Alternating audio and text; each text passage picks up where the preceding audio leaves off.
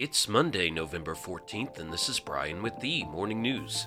Give us 5 minutes and we'll give you the headlines you need to know to be in the know. President Biden and the leaders of Japan and South Korea on Sunday vowed a unified, coordinated response to North Korea's threatening nuclear and ballistic missile programs, with Biden declaring that the three-way partnership is even more important than it's ever been when North Korea is stepping up its provocations. Biden met separately with Japanese Prime Minister Fumio Kishida and South Korean President Yoon Suk-yeol before all three sat down together on the sidelines of the East Asia Summit in Cambodia. The U.S. president began by offering condolences for a crowd surge during Halloween festivities in Seoul that killed more than 150 people, saying the U.S. had grieved with South Korea. The meeting was heavily focused on North Korean leader Kim Jong-un's recent escalations, although Biden said the three leaders would also discuss strengthening supply chains and preserving peace across the Taiwan Strait, while building on the country's support for Ukraine in the face of Russian aggression. Biden also planned to seek input from Kishida and Yoon on managing China's assertive posture in the Pacific region on the eve of his face-to-face with President Xi Jinping. In other news, 3 people were killed and 2 others injured in a shooting at the University of Virginia in which the suspect is still at large, the university's police department said early this morning.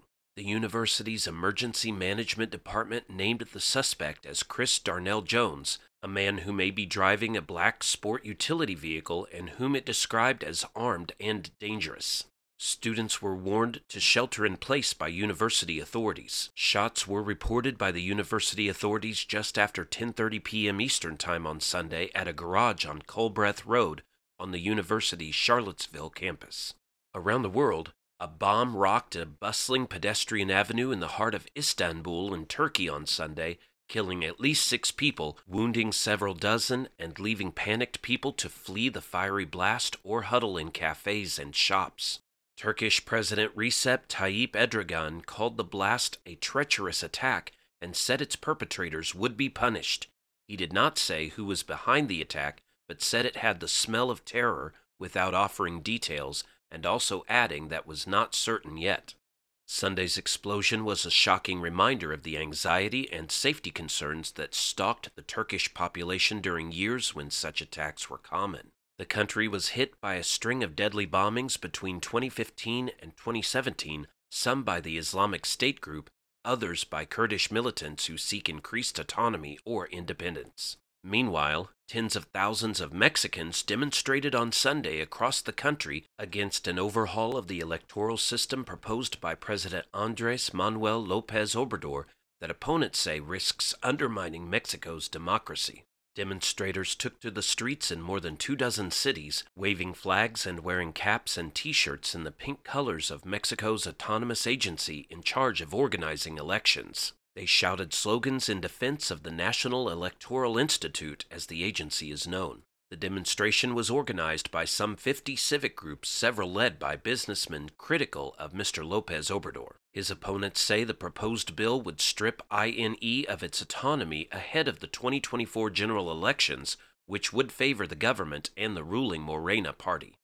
And back in the U.S., Congress is returning to an extremely volatile post-election landscape with control of the House still undecided, party leadership in flux, and a potentially consequential lame duck session with legislation on gay marriage, Ukraine, and government funding.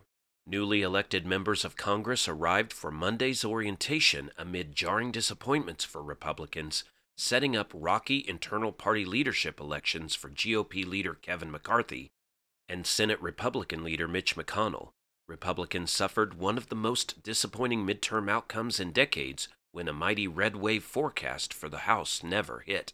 Democrats performed better than expected, keeping narrow control of the Senate and pressing a long-shot race for the House. But they too face leadership turmoil as Republicans pick up House seats toward majority control that would threaten Speaker Nancy Pelosi's gavel. Much of the action will be playing out behind closed doors in private caucus meetings. Now you know, and you're ready to go with the Morning News. Share this with a friend and subscribe to us wherever you listen to your favorite podcast. You can also sign up for our newsletter at themorningnews.com. Thank you for listening.